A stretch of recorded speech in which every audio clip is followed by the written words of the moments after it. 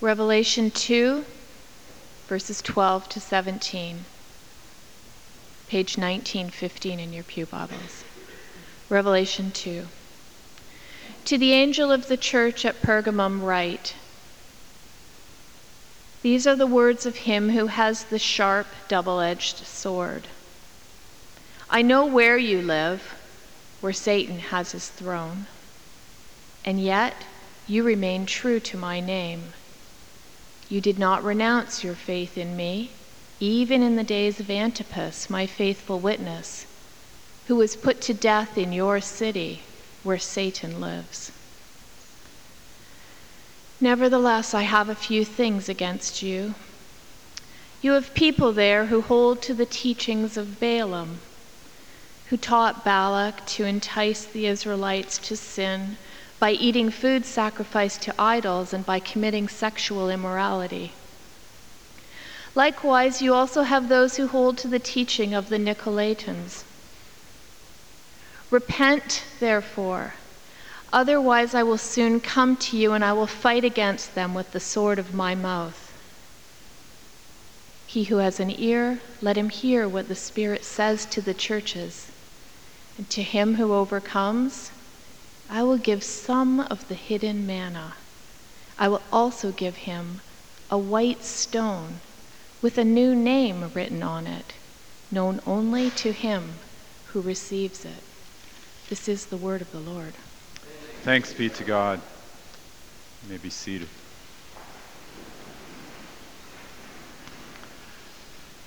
There are some Christian traditions that stand anytime the Word of God is read, and it's a way of submitting or humbling yourselves before God. Our tradition has been to sit in a posture of humility, and so there's different cultural expressions around this, but the reason I had you stand this morning is there is very much a courtroom background to this. It is the judgment of a ruler pronouncing judgment over his people, and because of that, there is a sense that similar to a courtroom, when that judgment is being read, we need to stand.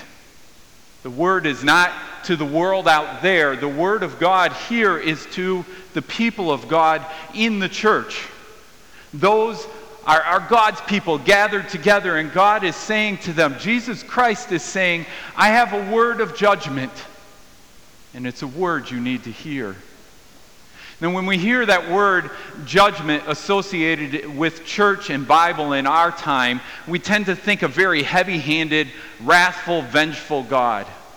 And that's not the case here. This is a balanced judgment, a judgment that says, here's where you are faithful, and here yet is where you are lacking, and then encourages us in grace to enter into a more faithful posture before God and before the world. We need to understand that what was happening in Pergamum made this a challenging situation to be faithful. There were multiple things that pop up in the text that take a little historical context in explaining to know, for us to know and recognize how difficult it was for them to remain faithful. You may have caught some of the phrases that started off the beginning of there's idol worship. It has that statement where Satan has his throne. In other words, Jesus is saying, I see you, and I see you in a place that's difficult to follow me because of the worship of all the other gods. But it's not just the general, there's lots of worship happening in Pergamum of other gods. There's actually in Pergamum, which is a city built up on a hillside, a pretty difficult hill to climb. In fact, to get to the city, to get into the city, you had to take a road from the plain down below that went fully all the way around the city, all the way around, making its way up the mountain to get to the top. It was a very dominating city, so you could see it from the plains coming up around it. It was intimidating.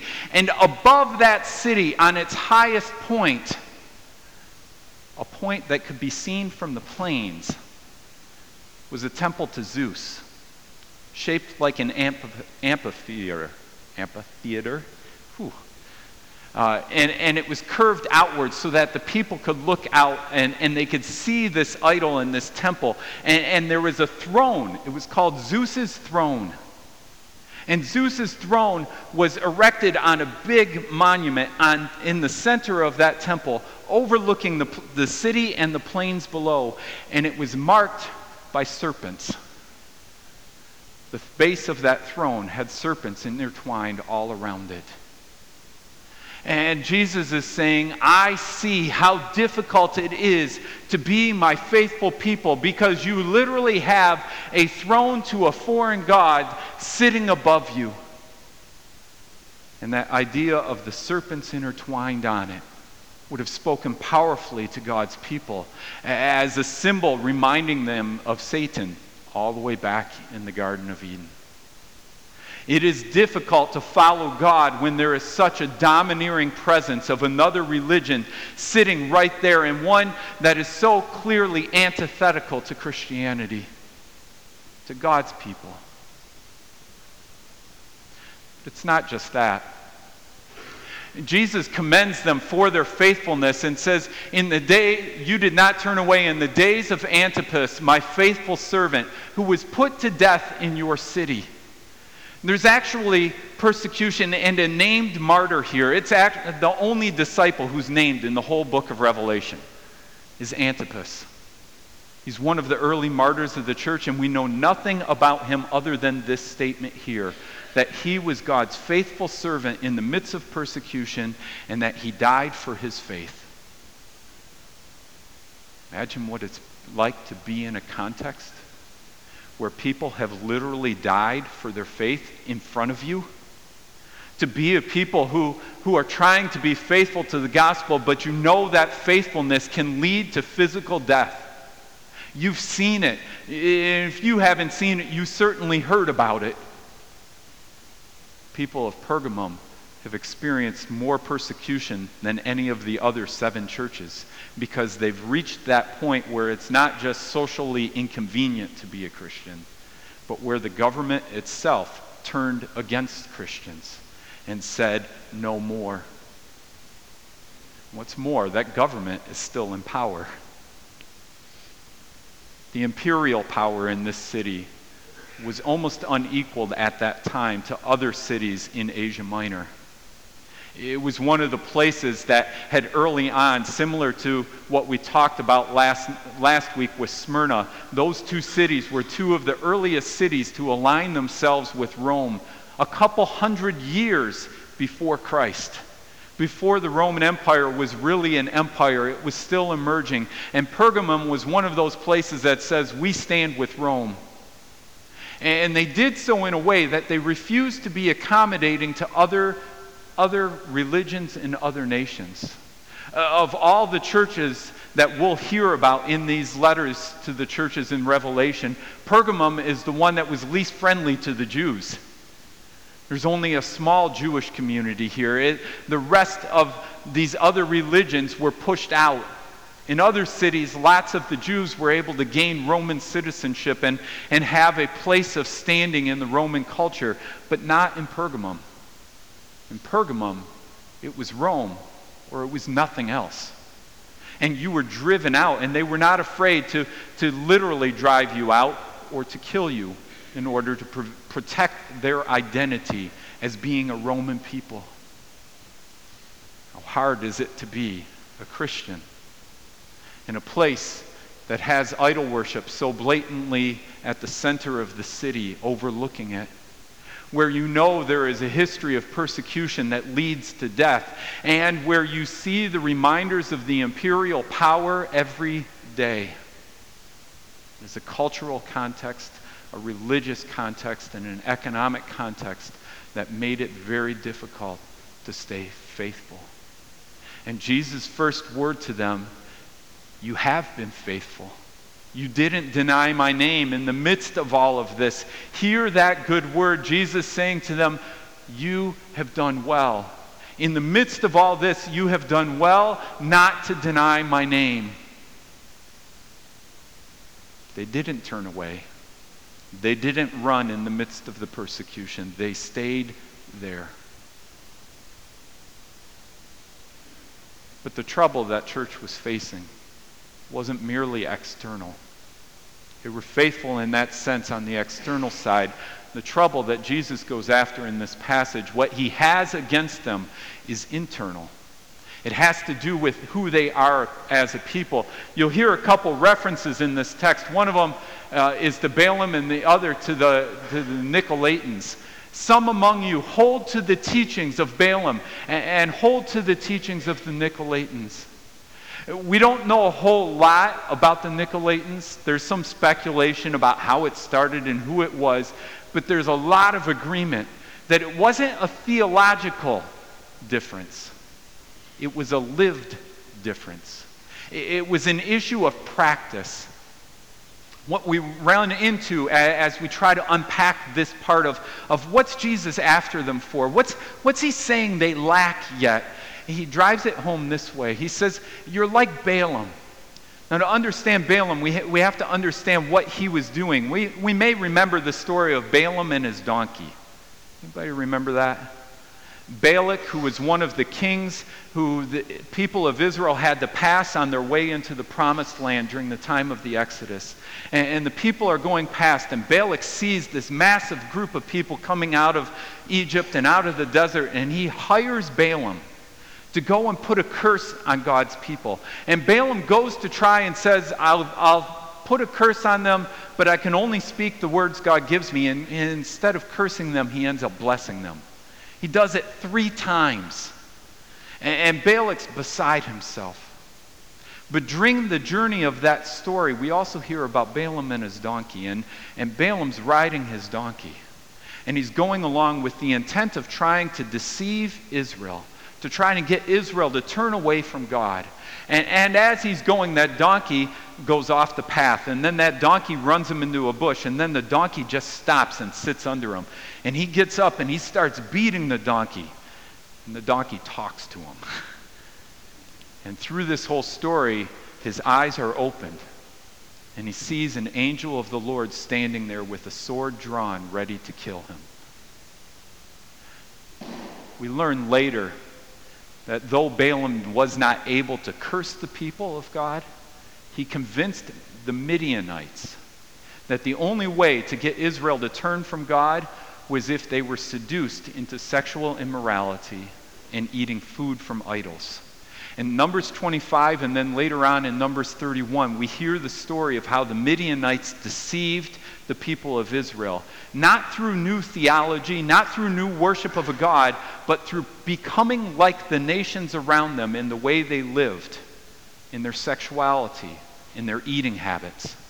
That if they just accommodated to the world around them, then Israel would fall. And Balaam convinced the Midianites that was the way to do it. And the Midianites did it. They ate the food, sacrificed to idols.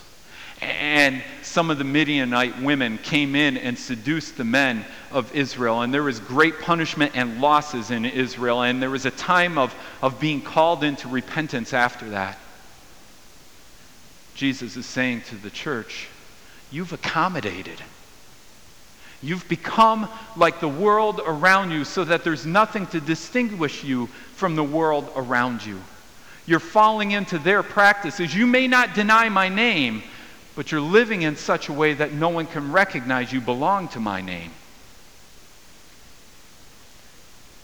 The emphasis here is on an error in practice, not an error in belief. Famous theologian from the 60s, right? Mick Jagger. Mick Jagger, in an interview in 1969, said this: Jesus Christ was fantastic and something to base life on, but I do not like the church. The church does more harm than good. I think if you read what Jesus Christ says, you needn't bother about church. Jesus Christ didn't like church. He used to kick people out of temples. I think they all ought to be kicked out of temples. We live in a context, folks, that's not unlike what was being experienced by Pergamum. We may not be experiencing death and threat to our physical lives at this point, but we live in a culture that is highly suspicious of Christians and very convinced that the Christians have nothing to offer the world.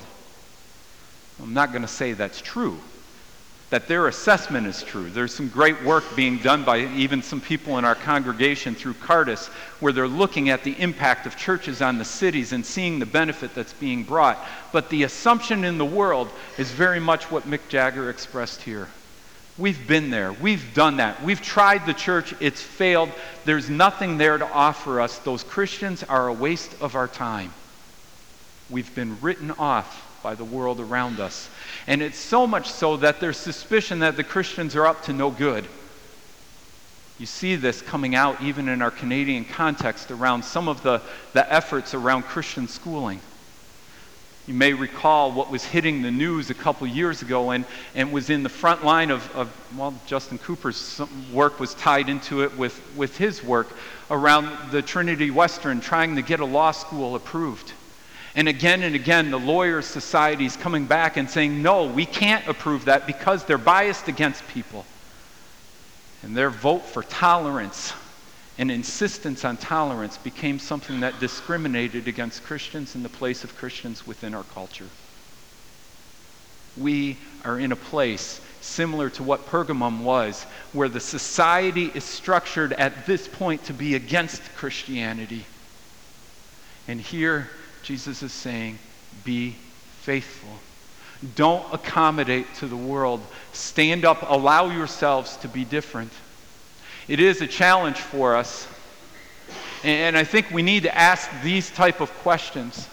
Where is society anti-Christian? We need to be able to name those ways and not just make a blanket statement that all of society is against Christianity, but be able to name the specific ways that our society is standing in the way of Christianity and saying no and pushing Christianity away. To do similar to what Jesus did at the start of this text where he says, I see the throne of Satan, I see your faithfulness in the midst of persecution, and I see how the imperial cult is pushing you out. To be able to name those ways. But it also begs this other question. When we can name those ways, do we recognize the places where we are afraid to be recognized as Christian? Do we recognize those moments and those times where we're afraid to be known as a Christian because we know the consequences it will have? But it goes one step further. Not only is it a societal context, there's accommodation that we have that goes deeper. David Kinnaman does tons of research on the state of the church and the relationship of the church to the world around it, mostly in the States, but they've done some in Canada too. And here's one of the things he said after one of the studies, looking at the differences between Christians and difference of those who don't believe. Said the respect, patience, self-control, and kindness of born-again Christians should astound people. But the lifestyles and relationships of born-again believers are not much different than others. Again and again, the stats show up that the addictions, that the use of substances, that the use of pornography, that the broken relationship and the extramarital affairs, the pursuit of consumerism and healthy, wealthy lifestyles is no different between the church and people outside the church. It should give us pause. It should bring us to a point where we hear God's word to Pergamum and we start to ask, what behaviors are we justifying? What are we doing in our own lives that we go, it's not that big of a deal? And we kind of accommodate to the patterns of the world around us. And maybe a different way of asking that question is, how are we blending in with the crowds around us? What's going on in our own lives? That we look and sound and act just like the world around us. We may show up here for an hour on Sunday or an hour and a half, but if that's the only thing different, we've missed what Christ has called us to. A whole lifestyle that is shaped by his word and life in relationship with him.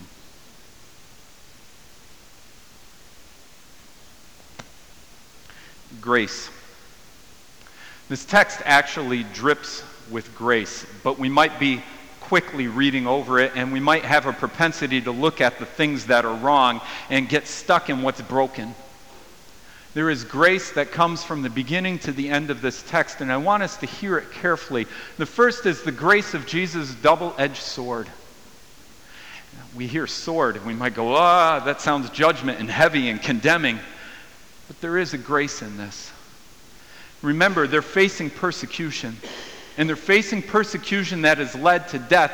It has been a physical death. And Jesus saying, I am the one with the double-edged sword, is reminding God's people, reminding us, that even though you have broken circumstances, even though you have people who are persecuting the church, I'm still the ultimate authority. I still have authority over the whole world. I am the one with the true judgment sword.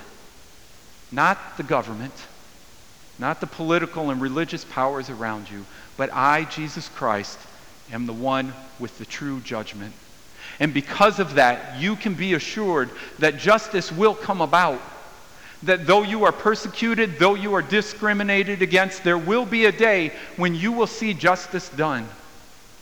This is a common refrain of reading through the Psalms, that again and again we hear God's people cry out, "Oh Lord, don't you see our enemies?" And God's response to them is that he will hold the evildoers, hold the wicked accountable. It comes up in Psalm 1 already, that the way of the wicked will perish. Literally, the way of the wicked will have a day where it is no more, and the people of God, the righteous, will dwell in God's presence forever. God again and again assures us that even though the wrongs seem off so strong, as we sing, God is the ruler yet. Not only that, but I don't know if you caught it. Jesus says, after he says to the churches, repent, he says, or I will come against you. Not you, I will come against them. I will come against them and I will rout them out. Christ promises a day where those who are presenting the false teachings and the false lifestyles and trying to deceive God's people from within, similar to what Balaam was trying to do, where they're trying to deceive God's people, Christ says, I have the sword of judgment that will even cut that out. The double-edged sword in the military context was not only a nice weapon, it was used because it was sharp in both ways to cut clean cuts on wounded areas, to cut out the wound. And Christ is saying, I will come and there will be a day where I hold my church accountable, not in a way to destroy it, but to cut out the wound, so that my people will experience a fullness of life that they are not now experiencing. Be assured, I've got you. I have the sword of justice in my hand, and I will make you clean. Even more than that, there's another grace in here, and it's the grace of repentance. One of my Old Testament prophets said, the time you know that God's people are in trouble is when God becomes silent. If God is still talking to his people, if God is still reaching out to his people, there's hope for redemption.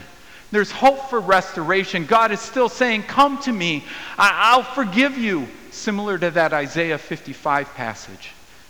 Come to me, and you will receive my forgiveness. Forsake your wicked ways. Turn to me, for my ways aren't like the world. I'm not going to hold you to what you have done and condemn you forever. I will bring you forgiveness and new life. You'll spring up, and instead of the thorns and briars that so describe your life right now and being entangled in the sins that you're in, I'll bring you freedom so that you run out full of joy, and even creation itself will leap and be full of joy for you because you experience a freedom and newness of life. And Jesus is saying to the church in Pergamum and to us, there's hope yet. Your sin is not so great that it can't be overcome. Your sin is not so powerful that you can't be released from it. Come to me. I'll give you that freedom you long for. Come to me. So in the midst of the hard word of judgment saying, you have sinned against me, Jesus is also saying, but that's not the end of the story. Come to me. Find forgiveness. Find the new life that I'm offering you. And then this.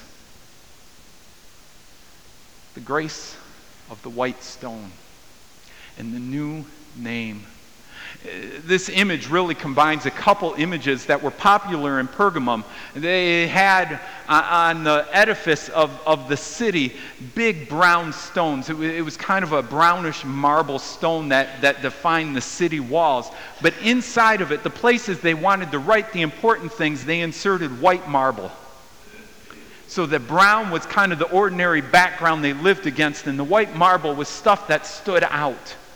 And it was stuff they were supposed to be paying attention to, and great people of the city would have their name written on it, and edicts and sayings of the wise people would be put on it. But more than that, it was used in the context of judgment. There would be two stones that the jury or the judge would hold. One was black, which condemned the people, usually condemned them to death. And one was white, which was an acquittal, telling them that they were set free, that they were no longer under judgment, but had been given new life, and they were free to go. And along with that, those same type of white stones were also used like a VIP backstage pass. It had your name on it, and you were able to enter into certain places in the city if you had these white stones with your name written on it. It gave you access to places other people couldn't go. And so we have wrapped up in this an acquittal, a freedom, a name of prestige being given to God's people, and such a freedom and access to hospitality that hadn't been there before. Jesus is saying, come to me. Repent of your sins. Find forgiveness and healing, and trust me, I will give you a new name. I will acquit you of all the sins that you have accumulated. I will set you free. That's the hope that's buried in the midst of this text. That God's people, even in the midst of great persecution and great trial, we have a God who is not out to condemn us, but a God who longs to set us free, who longs for us to experience new life in Him and to be found in Him. And He's standing there saying, come to me. Find freedom.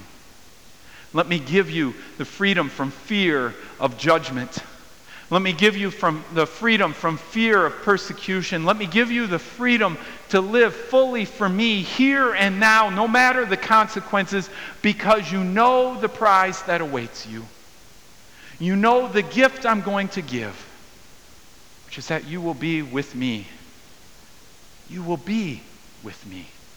And you will no longer be under judgment, but be found in freedom. We're going to enter into responsive reading. We're going to move from this space right into a time of repentance. And it's a responsive reading based on the Ten Commandments. I'll read the leader part. I invite you to read the people part. And after we've gone through this responsive reading, we're going to have a time of prayer. But that prayer is going to start in a place of silence.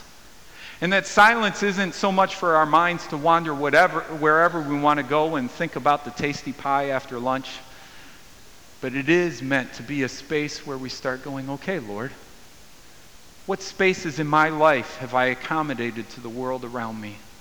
What spaces do I need to confess and acknowledge before you? So I invite you into that time of confession and silence, and then I'll close that prayer. Please read with me and hear the word of God. Blessed are all who fear the Lord, who walk in His ways.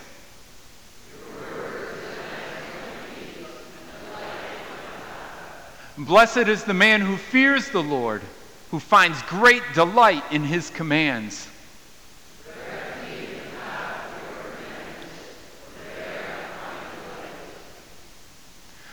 And God spoke all these words.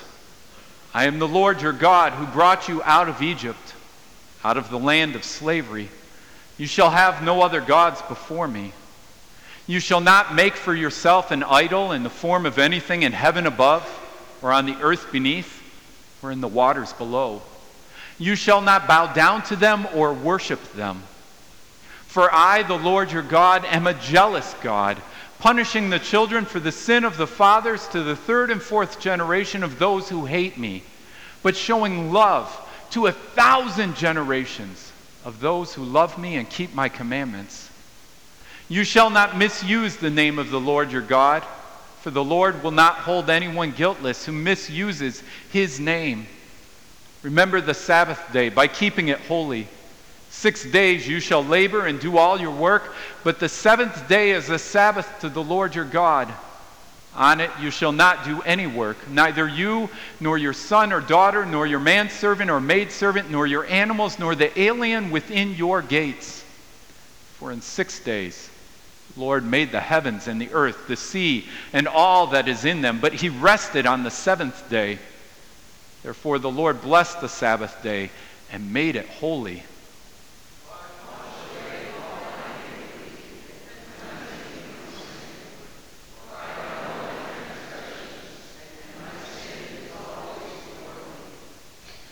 Honor your father and your mother, so that you may live long in the land the Lord your God is giving you. You shall not murder. You shall not commit adultery. You shall not steal. You shall not give false testimony against your neighbor. You shall not covet your neighbor's wife, or his manservant or maidservant, his ox or donkey, or anything that belongs to your neighbor.